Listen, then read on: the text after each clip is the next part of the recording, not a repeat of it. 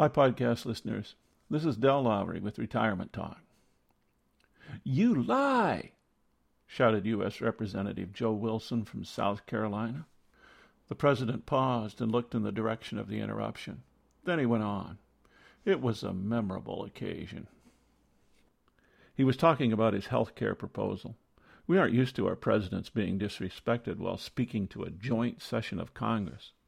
That happened over 5 years ago. Things haven't improved much for President Obama in the meantime. And Joe Wilson? He's been reelected several times. He still serves. His stock went up. Last time, he ran unopposed. Foul became the cry of the land, at least half the land. Some folks liked the shout-out. Political discussions raged concerning the method of disapproval. We would like to think of our politics as being conducted in a civil fashion, though we all know that isn't true. What is this country coming to when we treat each other with such animosity? I heard many people say. Similar thoughts were bandied about endlessly. This Pollyanna belief in the way we have conducted our politics in the past is wishful thinking. Perhaps we haven't had an exact copy of this most recent outburst, but we've had our moments. I'm thinking back to my junior high history class when I first encountered the story of an exchange between Senator Sumner and a Senator Brooks. Ironically, Brooks was also from South Carolina. The debate over slavery was raging across America and in the Senate. Sumner had delivered a stinging speech that accused Brooks of all sorts of ill-doing, politically and personally.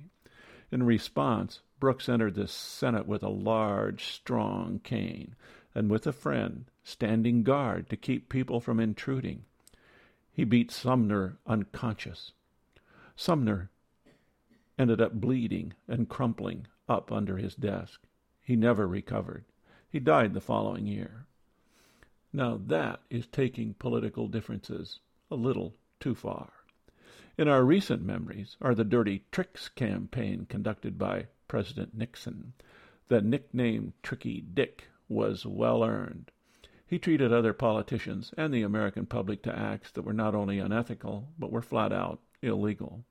Then there was the impeachment of President Clinton. A casual, ill-conceived, and ill-conducted liaison with a White House intern ended in the embarrassing and harassing impeachment process. No question what he did was wrong, but the relentless pursuit was no less questionable. I'm sure someone is thinking, the impeachment was over his lying under oath concerning the affair. He did lie, and we can't have a person who lies as our president. When it comes to sexual affairs, I can't imagine many men doing anything differently. His lie would not lead to American soldiers dying, or a financial system crumbling, or our privacy being invaded, or our Constitution being undefended.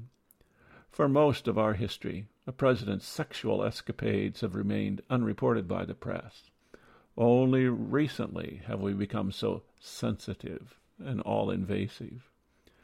The dangers of entering into politics is perhaps best illustrated by the Julius Caesar story.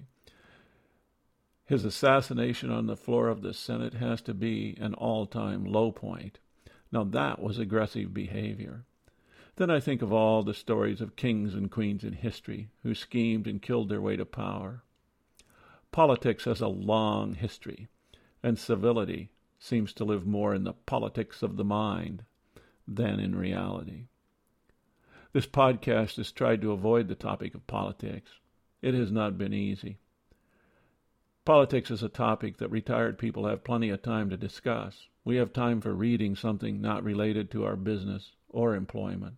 We have time for listening to the news on an extended schedule. We have time to work in political campaigns. We have time to read history books and biographies. From this time on, politics will be fair game. It is a big part of retirement. This is Retirement Talk. If you have questions, comments, or suggestions, contact Del at retirementtalk.org.